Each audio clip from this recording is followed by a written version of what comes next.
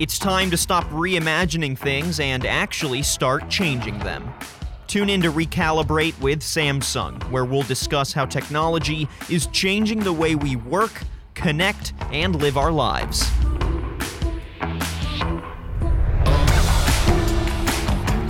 Today on Recalibrate, we welcome Simon Lok, CTO of RG Nets, and Reid Estreicher from Samsung B2B Mobile Marketing, to take a look at the future of workspaces and how personal devices and networks will lead the corporate world to its next interconnected phase. Now, here's your host, Jason Claybrook.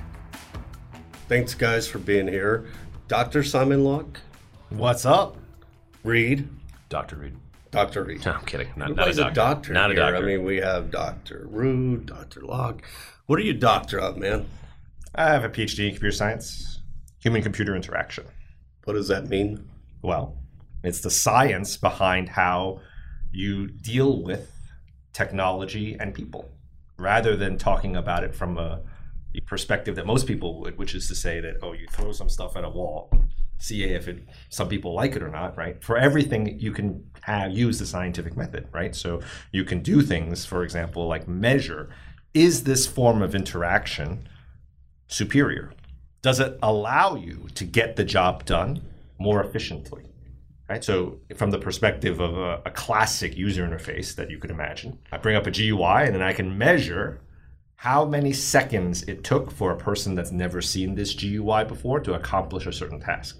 How many seconds did it take for someone who knows how to do it? Things like that. And from that, you can build a body of knowledge that allows you to build upon it so that you can build new GUIs based on that body of knowledge that from the get-go are superior. Did you build a dating website out of this? I did not, but that sounds like an awesome idea. I think that's already been done a couple times. So let's start with some funky stuff. And let's talk about DeX, man, before we get into networking. So a few months ago, we were all together, and you were playing with DeX at a event that you were hosting in New York. And then the next thing I know, I get this picture of you sitting up against a bulkhead in an airplane. What did you do? That just had my mind blown, like 5 minutes after you sent the picture. The genesis of it all was really the challenge issued by Reid, right? So we were sitting around. Challenge accepted. Challenge accepted. And we were talking about all sorts of things, whether it was, hacking my BMW i3 to make it drive itself or whatever else we were talking about. Let's come back to that in a minute. Yeah. And then Reid was like, oh, well, let me show you this DeX thing, right? And at the time, I forgot, did I just get the Note 9? I think I just got the Note 9 at that time, right? It was right before that event I got the Note 9. And then at that point, we discussed, oh, well, what can this do? I didn't even know it had this capability, this DeX capability, right? And then your challenge to me was, well, what can you possibly do with this DeX stuff, right? Right. Before you get into what you did, what is, since you issued the challenge, Reid, what's DeX all about? DeX, so capital D, E, lowercase e, and then capital X. DeX is, as I call it, your desktop. Isn't that clever? Wow. Yeah, I'm a nerd. So basically, it turns your phone into a computer. So you plug your phone in, for the Note 9, I should say, for the Note 9 phone. You plug your phone in to the USB-C port on the bottom, and it turns your phone into a full computing desktop-like experience. Same thing with, you can sync a keyboard and mouse, Control V, Control C, copy paste. You can snap windows back and forth like you can within a Windows environment. It's pretty amazing. So for people who are looking to go a mobile-only route with just a single device, you actually can do it with the Note 9 because it's a total powerhouse. So especially with the S Pen and some of the things you can do with that.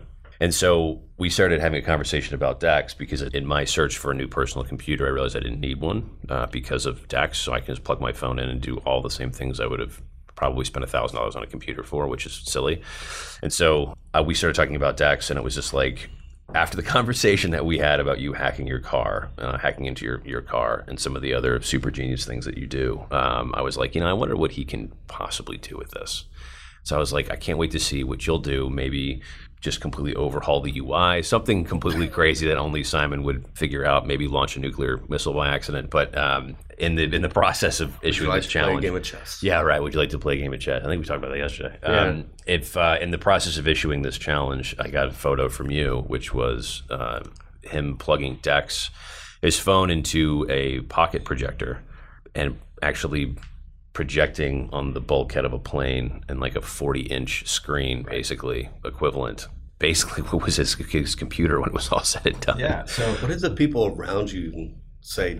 Was there somebody sitting next to you that was, yes, what there the hell was. are you doing? And it was actually interesting, the reactions that I got, right? Because the screen was so large, right?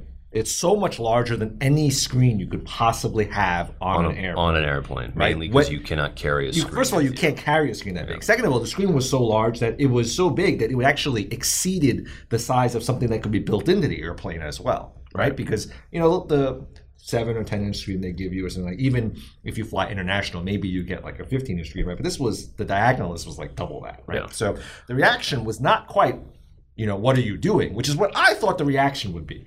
Because when I was walking in with all this in my mind that morning, I picked the seat and everything with the knowledge that I was going to send you that photo, right? I was thinking, I'm going to get some interesting reactions, right? The flight attendant's going to be like, whatever, maybe I'm going to get thrown off the plane, given a parachute, thrown out the back. If you start writing code with that while on an airplane, you're going to scare the hell out of people. And I did do that eventually. Yeah, but of course. the reaction was actually, how do I get that?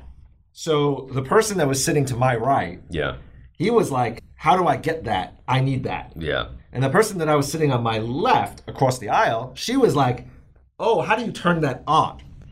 Because her assumption was that this was built into the airplane. Right. Because there's no way that you could possibly walk in, with something that big, right? It's not possible. The guy on my right was, he sort of understood a little more because he saw me unpacking. It was just like, oh, I need that. Yeah. Right. And so you had a Bluetooth keyboard. Mm-hmm. In fact, I have it right here in front of me. Foldable Bluetooth. Foldable Bluetooth keyboard. You have a little pocket. And I have a little pocket projector. And then the most interesting thing about this entire setup. Is it HD? This is a 1080p pocket projector. Okay. Right. And the most interesting thing about this setup is that it fits completely into your suit. Right? So if I have nothing in this suit, like if I just start dumping all of my junk out, right? In which I don't need any of this, right? But if I just have my Note 9, this fits in one pocket. Right. Right? And then this pocket projector fits in the other pocket. And then my keyboard, I could fit it in either, or I could even just fit it into my pen pocket or something. And you can see I am carrying nothing with me. Right. Right? If I stand up and I start walking around with this, I've got nothing. No bag, nothing. Just this. And I have a 40-inch screen with it. And that's going to do the TSA lines. I think it'll make you a lot of friends. There's two ways to make friends in an airplane or in an airport or anywhere when you're traveling. One is the way that you're doing it. The other one is carry an extension cable with you, like a power strip. Yeah. If you want to make friends at an airport, that is the fastest way to do it. It's real quick. You just plug that in, and people are like, excuse me, do you mind if I? And it's there's commercials all over, people fighting over, I'm dead. So when you issued that challenge to me, the whole, well, what can you do with it, right? The very first thing I did was I tried to do and replicate the things that you had shown, which was, okay, I have this device, which is extremely powerful, and anywhere I go, if I have a screen, then I can do these kinds of things, right? So I hooked it up to my TV at home. Okay, that's cool. I hooked it up to these various screens. I drove around anywhere. I tried to do that. And what I very quickly realized is that only works if you're in the use case where you have a large infrastructure behind what you're going to do. Mm-hmm. So if you're in a corporate environment, or you're in some kind of environment where you are part cog in a bigger org, and that bigger org has set up the world for you. Everywhere you go, there's a screen for some reason, right? Mm-hmm. Because, you're going to offices or, other environments where this business is set up, right? So, you're going to a warehouse, whatever it is, right? And there's a screen everywhere. Then what you're talking about, that made perfect sense. The problem is for an individual maverick that to use that, you can't carry the screen with you. The screen's simply too big to carry with you. And if you need to carry the screen with you, you might as well have the laptop. Right. So really what it came down to was, what I need like a foldable or a roll-up screen. So I started looking into that. And the problem is that, to go get yourself like an OLED something or other, they're all prototypes and blah, blah, blah, and who knows. And also super expensive. So that's when I kept on thinking, I'm like, what I really need is I need the ability to have something exactly the same size as the phone, because that's the maximum size that will really fit in your pocket, that will somehow be able to generate a 30 or 40-inch screen. Because once you exceed 15-inch screen, then it's no longer something that's tractable to carry with you, right? The laptop at 15 inches is the biggest you can do, right? So I was like, how can I generate a 30-inch diagonal screen, or at least a 20-inch diagonal screen, from something the same size as a phone? And that's when I started thinking, and I arrived at, I need a pocket projector. And a combination of the Note 9 and the pocket projector is this ridiculously ultimate expression of how you can use DeX on an individual kind of crazy maverick perspective, as opposed to what I think the original use case was, which was to use DeX in an infrastructure where it's already set up for you to use, right? And that's the magic of it. It's like I've taken this concept and I've moved it to some place where an individual can leverage this, as opposed to having an infrastructure. I mean, it's pretty amazing. I just use it. I just plug it into my monitor at home. I'm not nearly as cool as that. I use it in a very typical manner. I bought the Bluetooth keyboard now. I've just got to go get the projector, and that way I start carrying fewer things, because every time I go get on an airplane, I'm carrying 2 laptops, a couple phones, and too much other stuff. things. So I would love to get to the point where I can just use that, just DeX and just my phone. That would be ideal. how much memory do you have in those? Can you run some higher end apps like an Adobe Creator? Yes, Suite? you can. So I've got the 512 gig. It's got 8 gigs of RAM on the phone, 512 gigs of storage.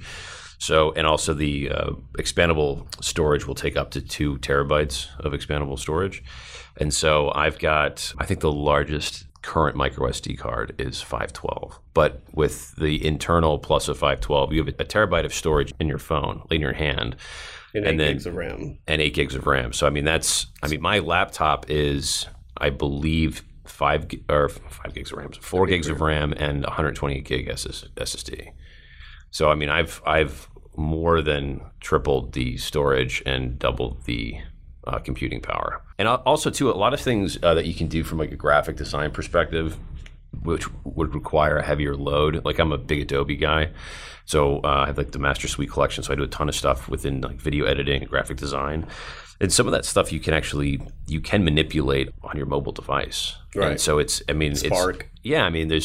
Spark's fantastic for stuff like that. And so I can get away with doing a ton of stuff on my phone. And actually the reason that I broke my phone. The reason I was insistent on getting the Note 9 was because of all the graphic design stuff that I do. I can't get away with just one of our normal non-S Pen devices because I need that from a creation perspective. Right. It's very crucial for me. So we'll get into some other things you could do with this, but since we're on an airplane right now and you're projecting a 30-inch, throwing a 30-inch screen on, are you worried about security with that, aside from people seeing what's on your desktop? What about other things being able to connect to you?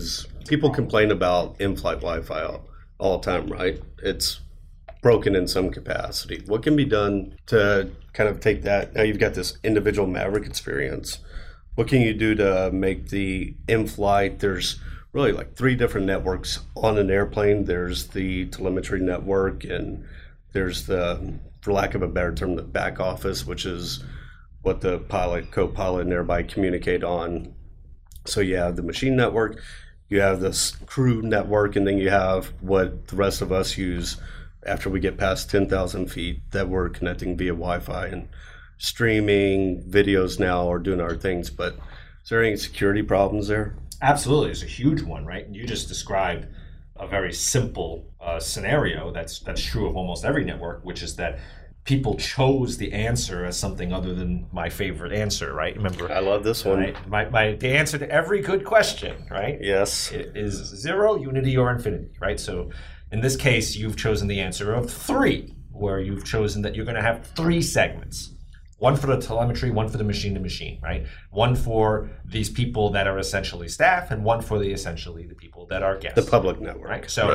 So this answer of 3 cannot possibly be right because it's not 0. You're going to have to explain that for people listening. So a really intelligent person once told me that if you have asked the right question, right, that if you formulated the right question, then there can be no possible answer to that question numerically, other than it can't be done, or 0, There's exactly one way to do it, which means you've discovered the right way to do it, which is the unity or the one. Or the answer of the way you have to do it is you have to do it kind of like the same way for everybody or something like that, right? Which is where the infinity comes from, right? So that means that if your answer, like the way that you're solving the problem, the architecture of what you're doing is you're going to make like 4 things, that means fundamentally your architecture is flawed, right? Because you either can't do it, you can do it, and it's got to be the same, or it's got to be, a different thing for everybody or whatever, right? You can't have this thing where your answer is, oh, well, I'm going to do like 2 or 3 things. Every single time you have an answer like that, it's flawed, right? Every single time. And so what you've just described there is I'm going to go build a network where the network architecture has 3 segments. 3 is not 0, 1, or infinity. Well, they're actually building unity 3 times is what they typically do, right? They build 3 separate networks on an airplane. And you would They're think physically separated, and that's expensive by itself. But that's still probably wrong. Recently, Terrell actually ran a little network scan for me. I gave him a little tool. He actually ran a tool I gave him, and we actually showed this on one of the recent webinars. It turns out that it's not quite 3 times unity, because when he ran the tool on the guest Wi-Fi network, we discovered that the infrastructure was on there as well. So there were embedded computers on the same /24 as the guests. And that is beyond insane. Well, yeah, I mean, I think you do bring up a really good point, though, and this is like things have not been architected well over a period of like 20 years because it's everything's been ad hoc, and as we have created things, we don't go back and look at better ways to do them sometimes, and that's especially because of how expensive infrastructure is. So once you start building it, it's like it becomes. There's a great analogy that I heard about the curvy road. Have I told you guys this? So if you go to like Connecticut, right? If you've ever driven around Connecticut, it's curvy roads everywhere. And the reason why there's curvy roads everywhere is because those were at one point walking paths when the country was established. And those eventually became like horse paths and cart paths, and that became the thing, right? You go to that mountainside or that hillside, and then you go to the west or you go east by the tree that looks like a baby's hand or whatever, however people got around back then. They didn't have Google Maps. But anyway, my point is that those paths became eventually cart paths, horse paths, whatever, and they got paved, and those are the roads that we now have. I could live literally like 10 minutes away from you in Connecticut, but it would take me 45 minutes to an hour to get somewhere because of the curvy roads. You have to drive these crazy road patterns. Now, that was before the advent of the car. But if you go to a place like Phoenix, which was very much established after the advent of the car, it's all north, south, east, it's west, all a grid pattern. Grid. And why is it a grid pattern? Because the best way to get around in a car is point A to point B. It's in a straight line.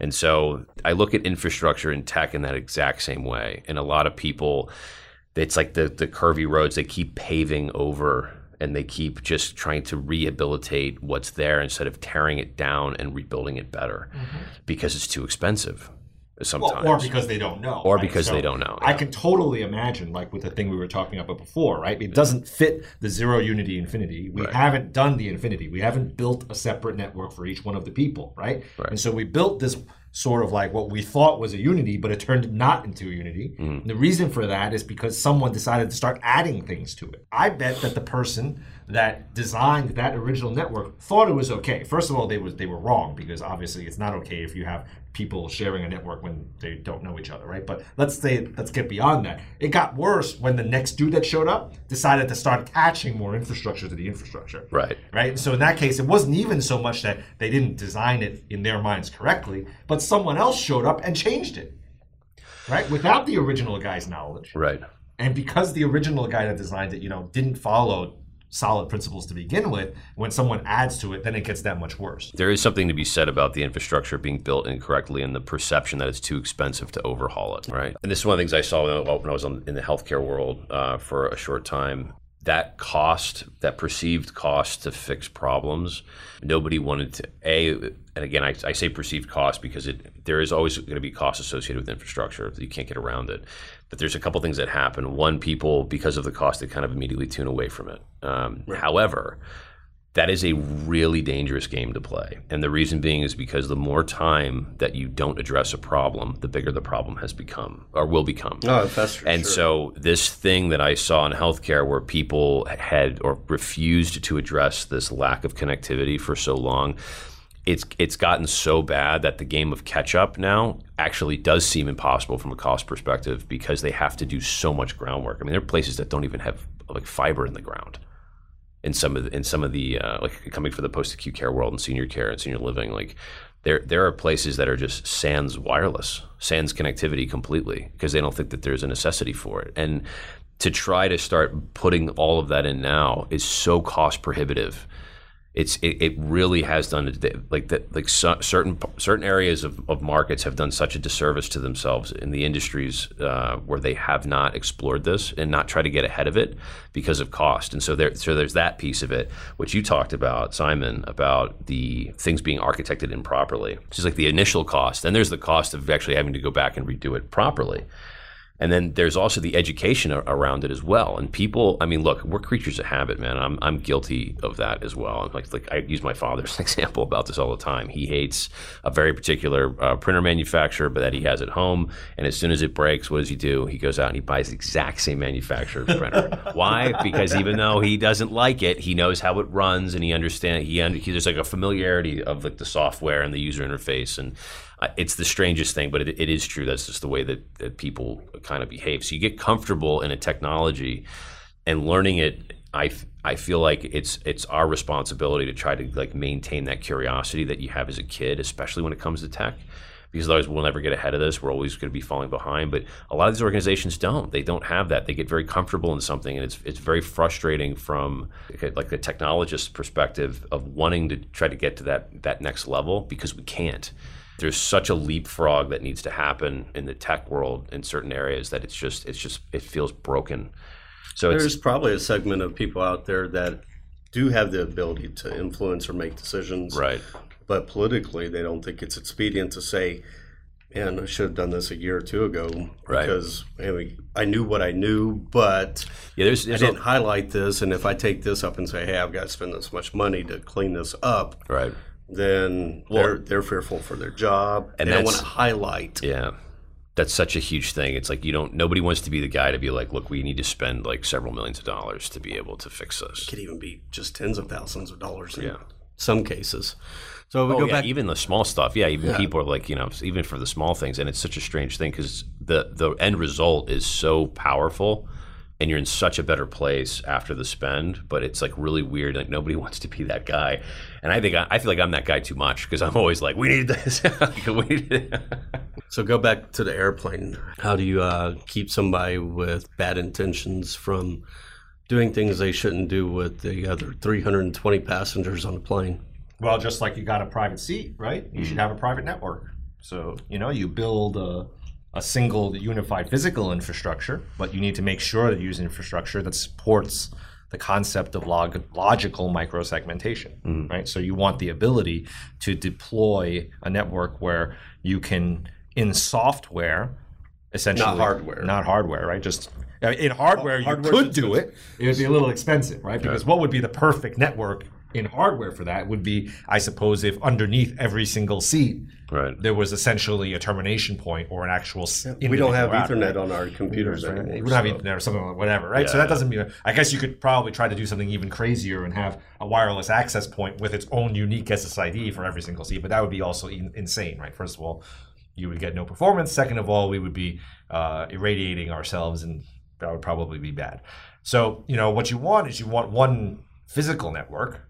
And then you want to make sure that you deploy enough logical microsegments to be able to support one for each person on the plane. Now, ideally, it wouldn't even be one for each person on the plane because you often travel with family, right?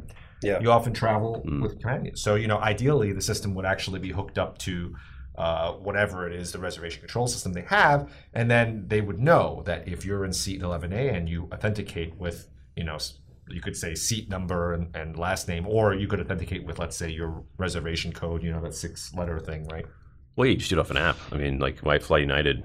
I'm a huge United fan, and so I just have my United app. I book all my travel through my United app. Yeah, so you can attach something like this into a loyalty program? Absolutely, right? Because what could happen is revenue when your mobile device, let's say you're using the app, right, connects to this network, right? It'd be trivial to make sure that your mobile device, the app, was coded so that it would check the default gateway address every single time it connects to the internet. And if it sees that it's on an airplane, right, it should go and transmit its current 6-digit code or whatever it is, your reservation code, to that default gateway. And so then therefore everyone that, is on your reservation would be in the same logical microsegment. So you and your family is in one little bubble on this airplane, and then the guy that's sitting across the aisle that's solo on this, right, is in their own little bubble, and the person sitting next to them, maybe there's 2 people in that party that have their own little bubble, right? And all of this is doable with the Samsung Access product, right? In fact, it's designed specifically for this use case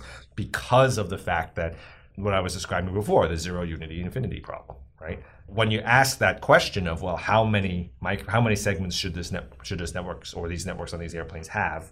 3, it's the wrong answer. It means either you asked the wrong question or your answer is wrong. In that case, the answer is wrong. So the idea is to build systems that are designed from day one to address this correctly from a foundational perspective, right? Not just, we think this might be okay, but from an actual academic, foundational, correct perspective. And so we've done that. The technology is there, and people just need to come and use it at this point, right? Right. Are you going to get a projector? You know what? I don't know if I want a projector. I watch a lot of I watch DeX Man too. I watch a lot of very dicey shows. They're sometimes violent, and I don't want to have that up. I feel like maybe some kids would be upset. DeX Man gets a cape. Someone gets shot, and there's like a 7-year-old next to me. I feel like that wouldn't be so good. I will say but he does get a cape. He does get a cape. There's one of the C's, one of the 6 C's now. We talked about the 6 C's. It was 5 from Imran, but we made another one. Made another one? Yeah, you get a cape. If you nail the 5 C's, you get a cape. So we just solved a big security challenge, right? It made it easier with app integration to connect.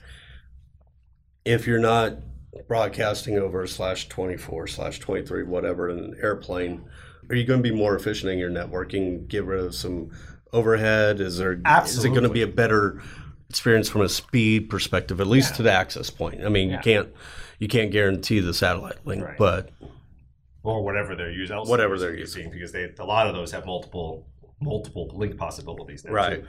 But absolutely, and the reason for that is because you're essentially controlling frame egress, right? So the way Ethernet works is it's originally designed to be a giant bus, right? So that means that every single time someone wants to talk with somebody else, you put it on this bus and everybody receives a message, right? And that was the fundamental initial design. And over the past, 30 years or so or whatever, we've gotten better and better and better at it, right? We've made it more efficient. We've managed to figure out ways to kind of be smart about where we push these frames. And that's what Ethernet switching is about and stuff like that, right? But when you think about wireless, specifically with Wi-Fi, you kind of have to go back to the original way in which it works, which is basically it goes and it sends the frame out to everybody. So by limiting the microsegments to only to frames of each individual microsegment to only egress the access point for which the microsegment is attached, then the total number of frames going over the air is actually reduced, right?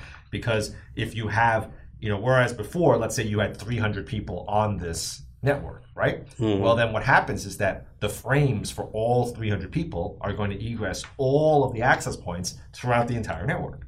But now what we're saying is there's 300 microsegments. And let's say there's 10 access points, okay?